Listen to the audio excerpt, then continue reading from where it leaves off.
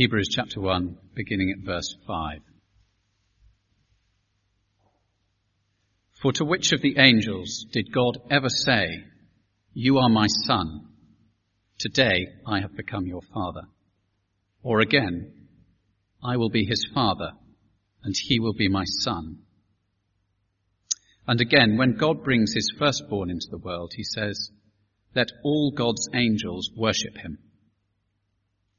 In speaking of the angels, he says, "He makes his angels winds and his servants flames of fire." But about the Son, he says, "Your throne, O God, will last forever and ever, and righteousness will be the scepter of your kingdom. You have loved righteousness and hated wickedness. Therefore God, your God, has set you above your companions by anointing you with the oil of joy." He also says, "In the beginning, O Lord, you laid the foundations of the earth, and the heavens are the work of your hands. They will perish, but you remain. They will all wear out like a garment.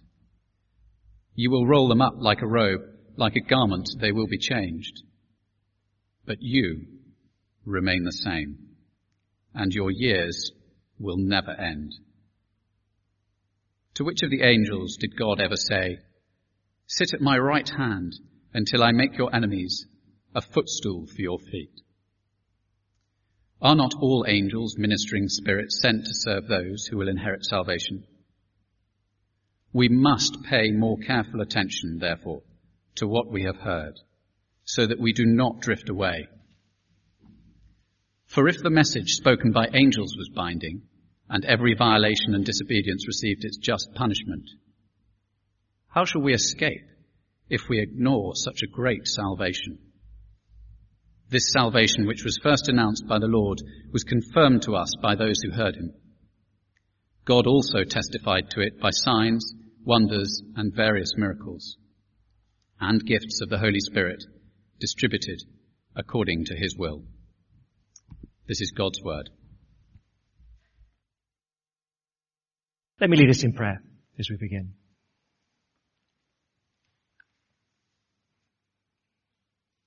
Father, thank you very much that we can hear precisely what you've spoken, and the words you spoke through your Son about his work. Those are words that are still living and active today, and we need them. Please, would you be at work by your Spirit, persuading us afresh of the truth of these words, convicting our hearts so that we listen ever more attentively to you for our good, for our joy, for the honour of your name. Amen. Actually, the question of Hebrews 1, actually all of it, 1:1 to 2:4, is a very simple question. Who are you listening to? That's it, really. Who are you listening to? Not so much what. I don't think the author is particularly concerned what radio station you're listening to. So don't be worried about that. Some of you pretend you're cool, and then you give people a lift, and you turn on the car, and it's Magic FM or Smooth FM, and you're a little bit embarrassed. But the author isn't particularly concerned about what you're listening to. The issue is, who are you listening to? Because who you're listening to will affect you enormously. It'll shape you. Fundamentally, who are you listening to? Let's consider a few voices. We'll come to the particular setting here in a moment. But let's just hear one, because it's always in the news at the moment. If you're a Christian, or you wouldn't call yourself a Christian here this evening, but actually the common voice you listen to, or more often than anything probably, is a secular atheist voice, which is fairly, I couldn't care less in one sense, but it's fairly relentless. It comes at us from different forms at the moment. And that voice will, amongst other things, if it bangs two prejudices particularly hard, so it seems to me, one would be, Christianity is baseless. And two would be, religion is responsible for every evil there is in the world, without fail. Those are the two sort of drums that get banged incredibly hard so it would seem. Now, if you don't listen for you, if you don't think for yourself, if you purely listen to those voices, that'll affect you. Obviously it will. It was intriguing reading, I don't know, many people have read much stuff by A.N. Wilson. You kind of have to be a cool historian like me to enjoy the sort of biographies that he writes of the Victorians and such things. They are genuinely a great read. But for 20 years of his life, really from his 20s until mid-40s, he was a fairly vocal atheist and wrote a biography of Jesus saying, obviously this is all made up and a complete load of nonsense, and was a vociferous columnist. You read him in the Standard and other things, aggressively criticizing Christianity. Then about 4 years ago, he put his hand in the air and said, I'm a Christian.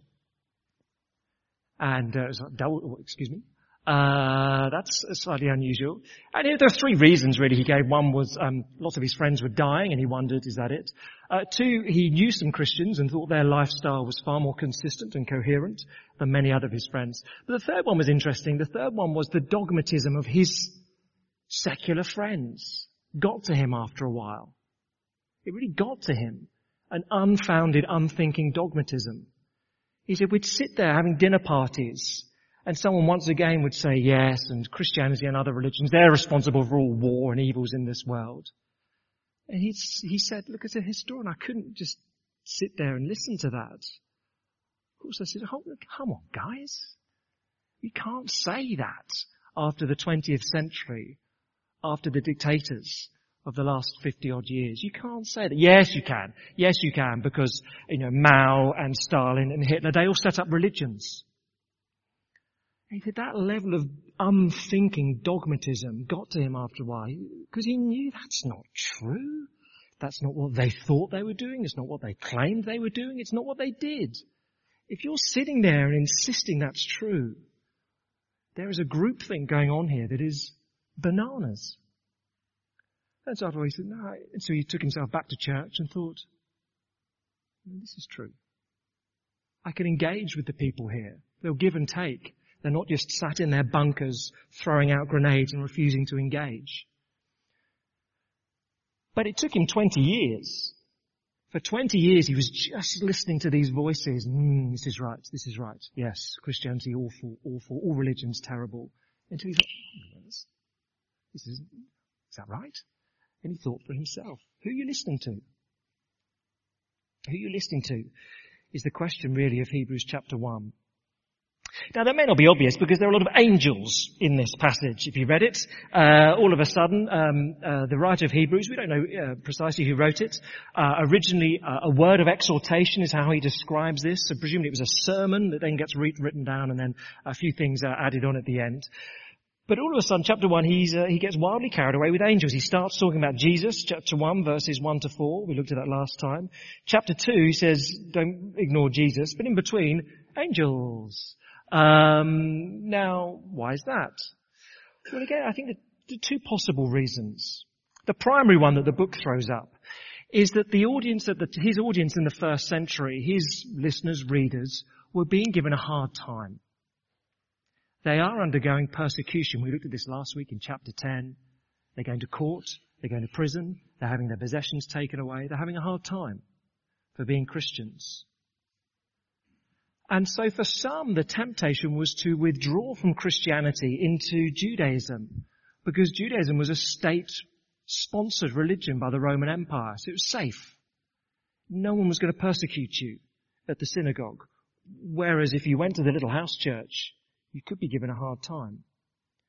So therefore, for some, because of threats, because of persecution, some are withdrawing from the Christian faith. They're drifting away from Jesus just for their own safety. In one sense, that's entirely understandable. But that's what's going on. Why angels?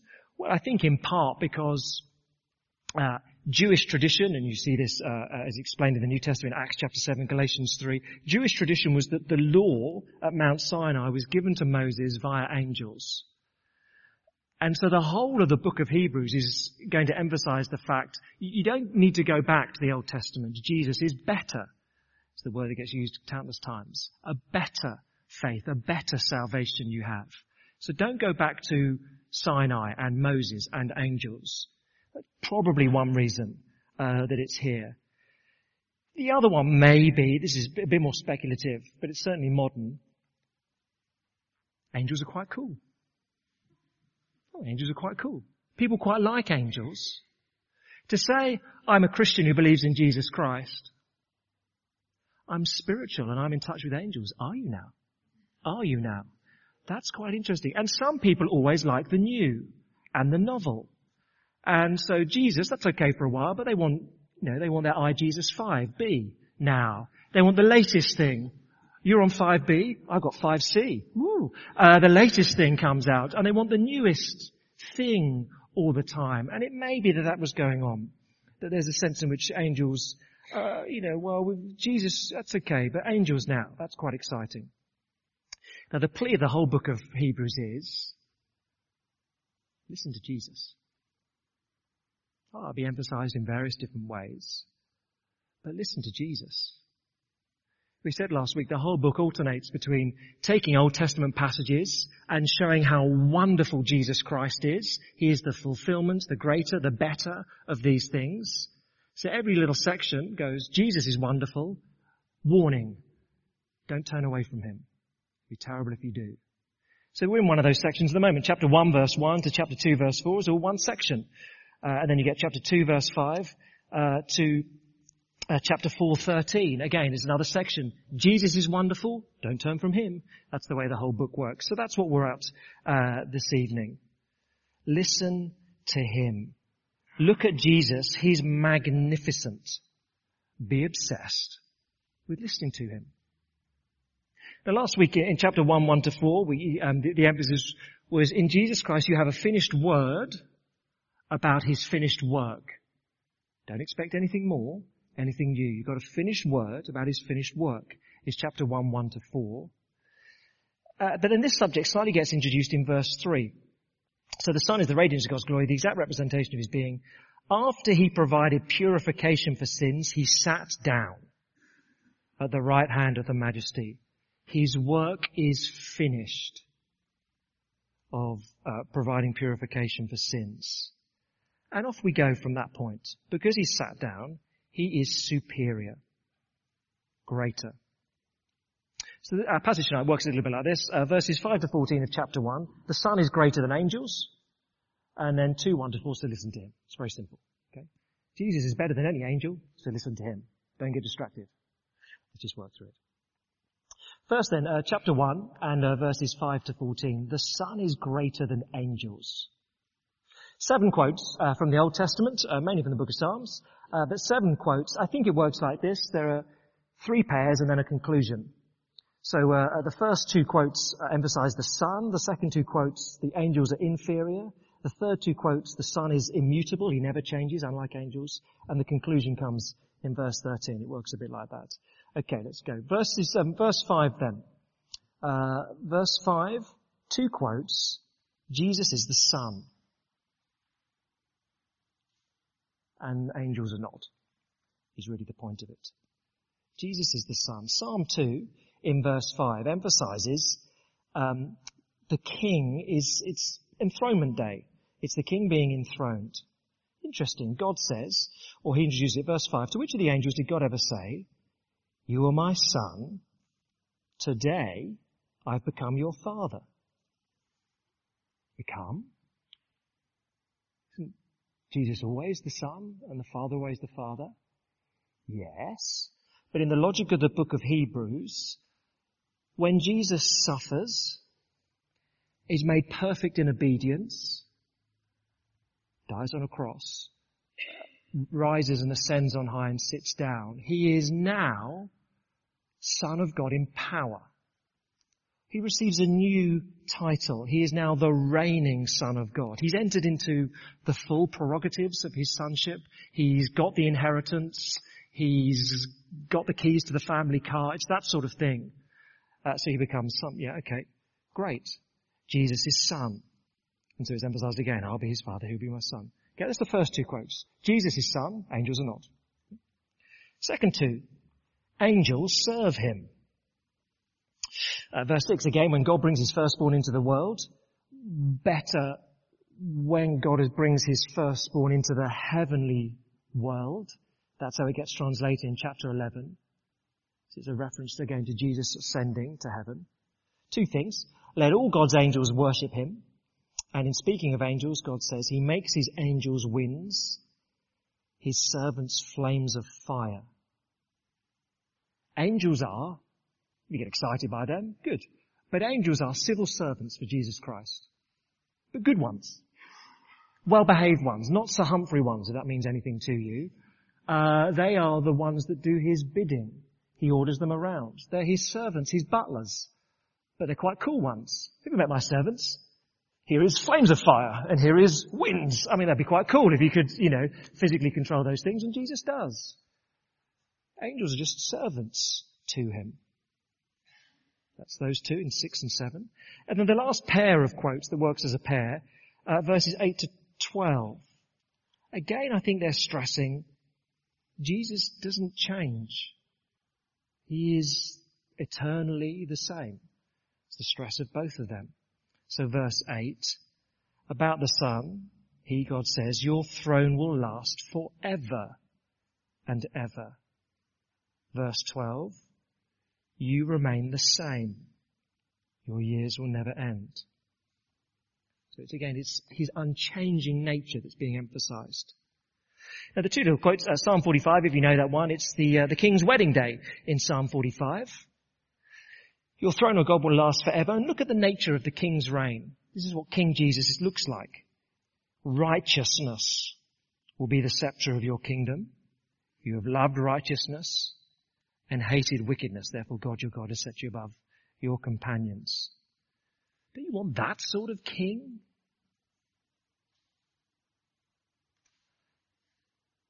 Again, sorry, a little tangent, but this is just one of those areas where modern thinking is historically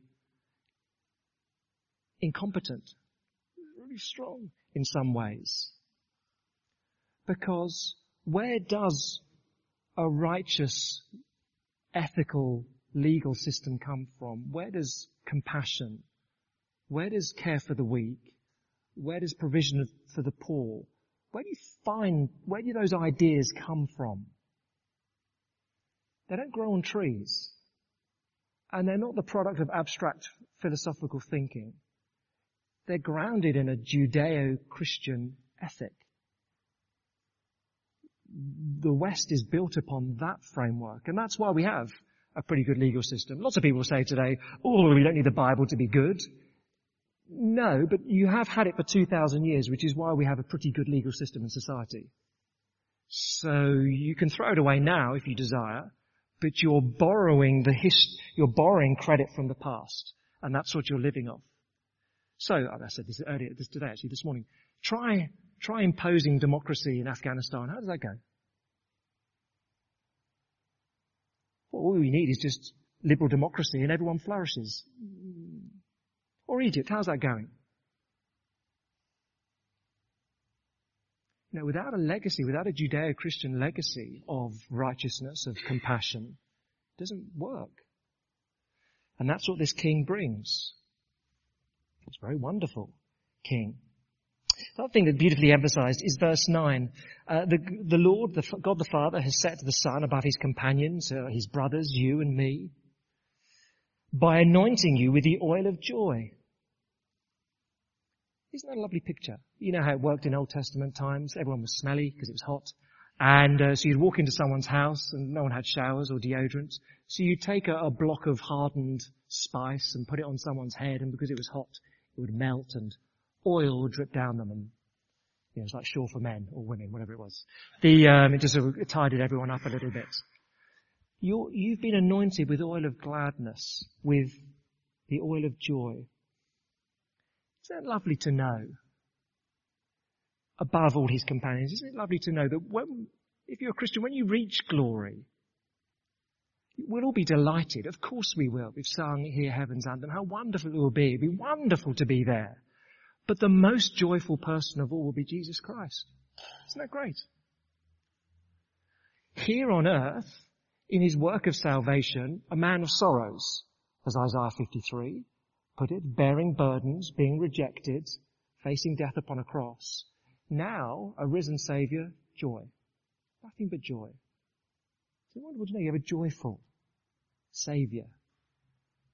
Beyond any joy that we'll have. Wonderful. He's that sort of king and ruler. And at verse 10, the other one that goes with it, Psalm 102. In the beginning, O Lord, you laid the foundations of the earth. The heavens are the work of your hands. They'll perish, but you remain. So vivid this. I mean, I couldn't help but, before we packed away everything from the summer and the beach, here's the world. And it's a big place. And of course the picture here is, they will perish, verse 11, but you remain. The heavens and the earth will all wear out like a garment. We'll wrap them up like a robe. And like a garment, they'll be changed, but you remain the same. So quicker than I can squeeze the air out of a ball. I did wonder just about popping it, but I'm too mean. And I need it. But yeah, before... Such a vivid picture, isn't it? Jesus will just take the heavens and the earth, roll them up, remake them. Someone else can finish that. Because your years, you remain the same, and your years never end. Why would you not want to live for him? I mean, we can live for lots of things in this world, but Jesus will just pack it down, roll it up, put it away. He's the one that remains with his people. We describe ourselves as a church, or trying to living now for eternity, of course. Of course, when this world's just going to get folded up, like your beach shorts, because you won't need them for a few months. Stash them at the back of your cupboard. This world will be folded up, but Jesus is unchanging. So listen to him. Don't listen to other voices. So those three sets of quotes. One emphasizing Jesus is the Son of God the Father. The second set, he's superior to the angels. They just serve him. 3, he's eternal, unchanging, unlike everything else in the world. So the conclusion, verse 13 and 14. To which of the angels did God ever say, sit at my right hand until I make your enemies a footstool for your feet? None. The obvious rhetorical response to the question. None. Are not all angels ministering servants sent to serve those who will inherit salvation? Now that's fun, isn't it? Angels are sent to serve those who will inherit the fullness of salvation. That's quite fun, isn't it? The angels are sent to serve you and me. Now, of course, what you don't want to do when you hear that is make the mistake of this passage and get obsessed with angels. What does that mean? What is that like? Does that mean I can sit around a swimming pool and they'll bring me a pina colada and that'd be quite fun because they can float across and around, and how quickly can they make drinks? Pretty quickly. Do they make good beer? I bet they make a good burger. I bet an angel makes a good burger. Don't do that. Because don't be obsessed by them. The point is, be obsessed with Jesus. Angels are just servants. Don't get distracted from him. And just a little clarification. In the book of Hebrews, what that means is, don't get distracted from the eternal Word who comes down to earth, dies a death as a propitiation for sins, physically is raised from the dead, ascended on high. That Jesus. When the writer says, listen to Jesus, that's the Jesus he's obsessed with. The book of Hebrews is a bloody book, emphasizing over and over again, Jesus shed his blood for your sin. That's the Jesus you want to be obsessed by, according to the book of Hebrews. Not the latest iJesus 7 or 8, not Jesus the fashion accessory, or just Jesus the teacher, or whatever it may be. Good though those things are, the one who died for your sins an enormous cost. That one. That's the one you need to be obsessed by. Because, and let me just apply this briefly before we move on. Because in our culture, and dare I say it acutely in a sort of London setting at the moment, many will listen to a different Jesus. And week by week may well listen to a Jesus that is proclaimed as saying, follow me, all will go well. Follow me, you'll get your job you want. Follow me, I'll return your health to you. Follow me, you'll be affluent. Follow me, you'll meet the man, the woman of your dreams. And that Jesus is either explicitly or implicitly proclaimed week on week in some places. The real problem with that, and why, if you'll forgive me, why I hate that, is because life is not like that. And so when you're proclaimed that Jesus, the genie in the bottle, and when life is difficult and you bring the two together, what do you do? If that's who you think Jesus is, you say, I can't, that doesn't work, and you'll drift from him. Which is why the author is going to say to us, listen really carefully to Jesus. Listen very carefully indeed. Do you remember, he was a man of sorrows before he was a saviour in glory. And that is the path his people take. So this is a book which will say, I expect hardship now. But keep going. By faith, run the race as we've sung, and then is glory and sickness free and perfection and laughter endlessly. Listen to that Jesus, not a false one who'll give easy promises, but you'll drift from him because he won't help you in this life. So chapter 2, 1-4, listen to him. Chapter 2, 1-4, listen to him. We must pay more careful attention therefore to what we've heard so that we do not drift. It's a lovely little sentence. Literally, verse 1, it is necessary to more abundantly pay attention to what we've heard. That's a silly sentence, isn't it? It is necessary to more abundantly pay attention to what we've heard. That's why they don't translate it that way, because it's a bit of a tongueful or a mouthful. But that's what he's saying. And so for you and me here, whatever state we walk in, however close our walk is with Jesus, the author says to us, be more obsessed with him.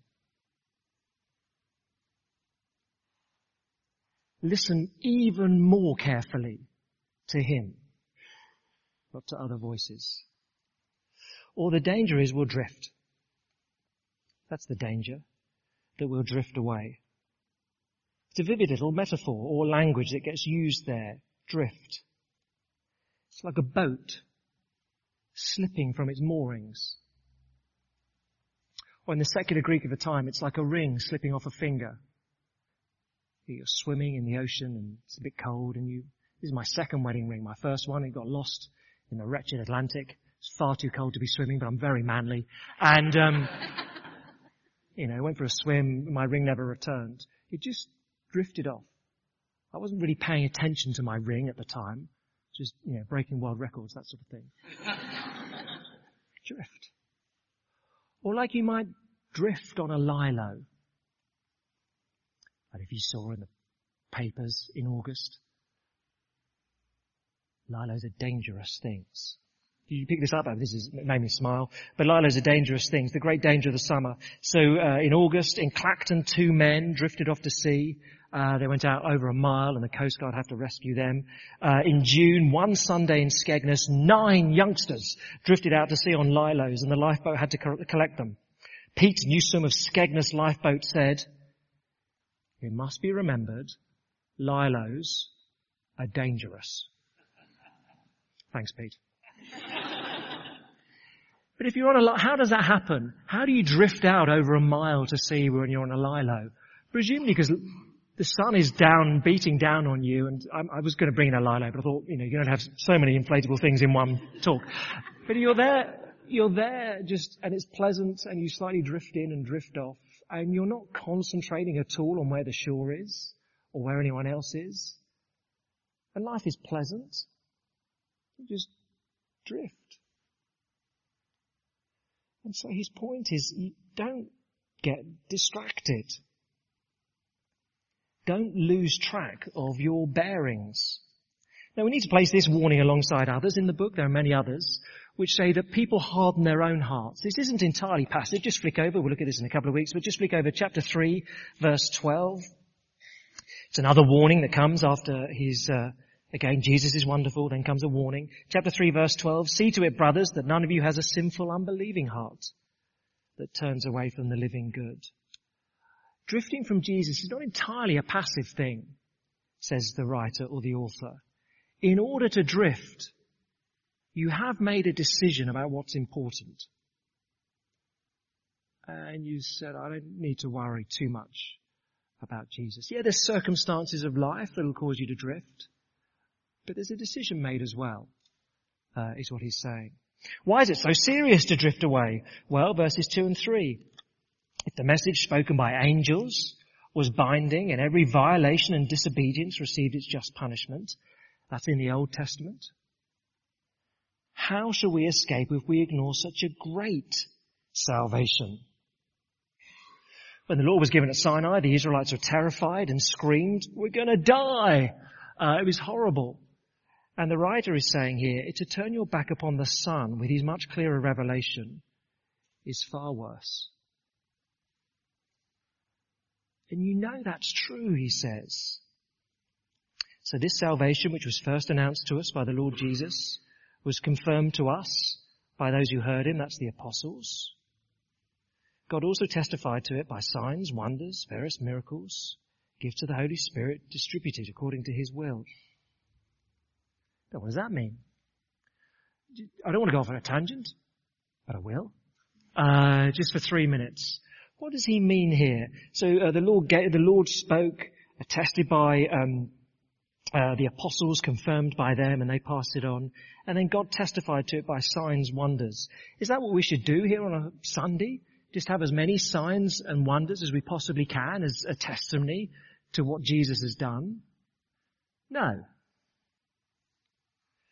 No, just bear with me, just 3 minutes. Don't want to go too much. The language of signs and wonders in the Bible does not equal miracle. These are different things. The two come similarly here. Throughout the rest of the Bible, signs and wonders are miraculous acts tied to significant acts of redemption. So throughout the Old Testament, there are many miracles, lots of miracles in the Old Testament. The language signs and wonders is applied to the redemption from slavery in Egypt. That gets that language because it's a significant event in salvation history. In the New Testament, Jesus attests to his ministry by signs and wonders because it's a significant act in the history of redemption. And so immediately afterwards you get the apostles, to a lesser extent, sure, but to some extent doing the same because it is a significant event. So signs and wonders are tied to big redemptive events in the Bible. So I don't expect to see signs and wonders until Jesus returns again. Not the same as miracles. The Bible is, to my mind, as far as I read it, is fully positive about the possibility of God doing all sorts of miraculous events in his world today. He is God, he can do what he wants. Okay? But they don't attest the authority of what Jesus said.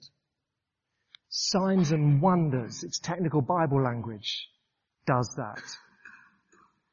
So it will be folly. And sometimes you see this, I hate saying this, but sometimes you see the buses driving around London and on the back it will be, come to the O2 on this weekend for signs and wonders. That is not a biblical way of explaining the faith to someone. You never see Jesus doing that, or indeed the apostles. They respond to need out of compassion and attest the full healing and salvation that will be here in the next world.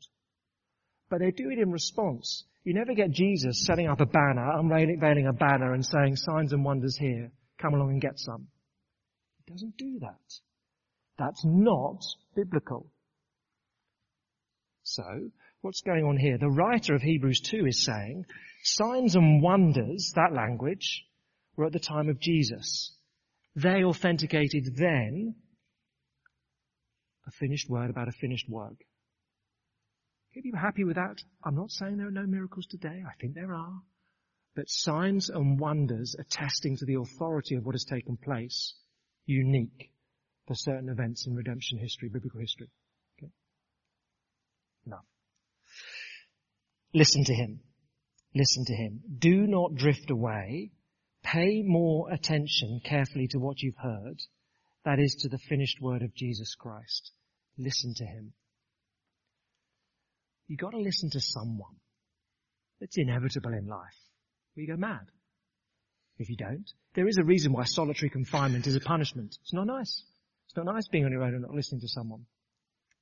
Years ago, about 20 years ago, I went to help out on some Christian summer camps in Romania, in the mountains, Harghita Tabor, Harghita Mountains, if anyone knows that sort of area. Very beautiful, enormously remote. And I got there and there were 2 camps. 10 days, you're helping out on this camp, and then there was a 3-day gap. And then the second camp for 10 days. A load of people came for 10 days. They left the Englishmen there for 3, and then a load of people arrived for 10 days. And someone had slightly forgotten who I was, that I'd be there. So I was left for 3 days in the mountains with 1 salami sausage and 1 loaf of bread. And I was a bit hungry. But the worst part about it was no one to speak to. Now I'm irritated. I'm extrovert. I get jumpy if I don't speak to people. And this is 20 years ago. This is when mobile phones were the size of suitcases and about 10 people in the world owned them. There's no internet. There's no texting. There's no talking. You go a bit doolally after 3 days. I've recovered. But you do just go, I have to say in that period of time I prayed more, I read my Bible more than ever, I think probably. You've got to listen to someone. We all do. Who are you listening to?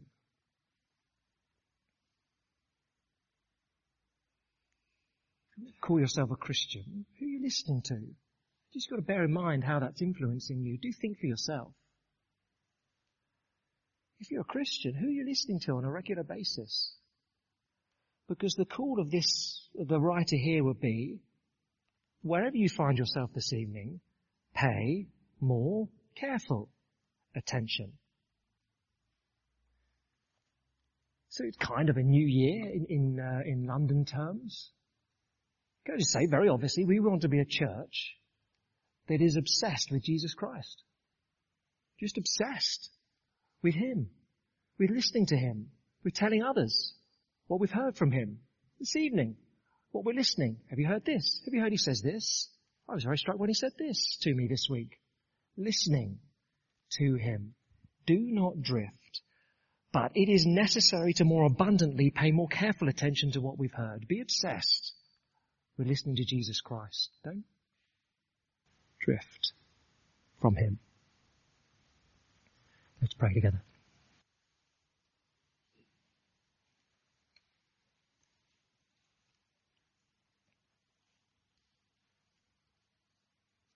Our loving Heavenly Father, thank you that you do give us, as we've heard over the last 2 weeks, a finished word about the finished work of Christ and how life transforming that is. We thank you that you take that word and speak it afresh to us by your Spirit. Whenever we open the Scriptures, he is at work within us, impressing these truths, causing our eyes to rise up in faith and trust you. So Father, please would we be more obsessed with the words spoken by your Son, and therefore not drift, but actively walk towards him, become more like him, grow in our appreciation for him, for our joy and for his. We ask in his great name. Amen.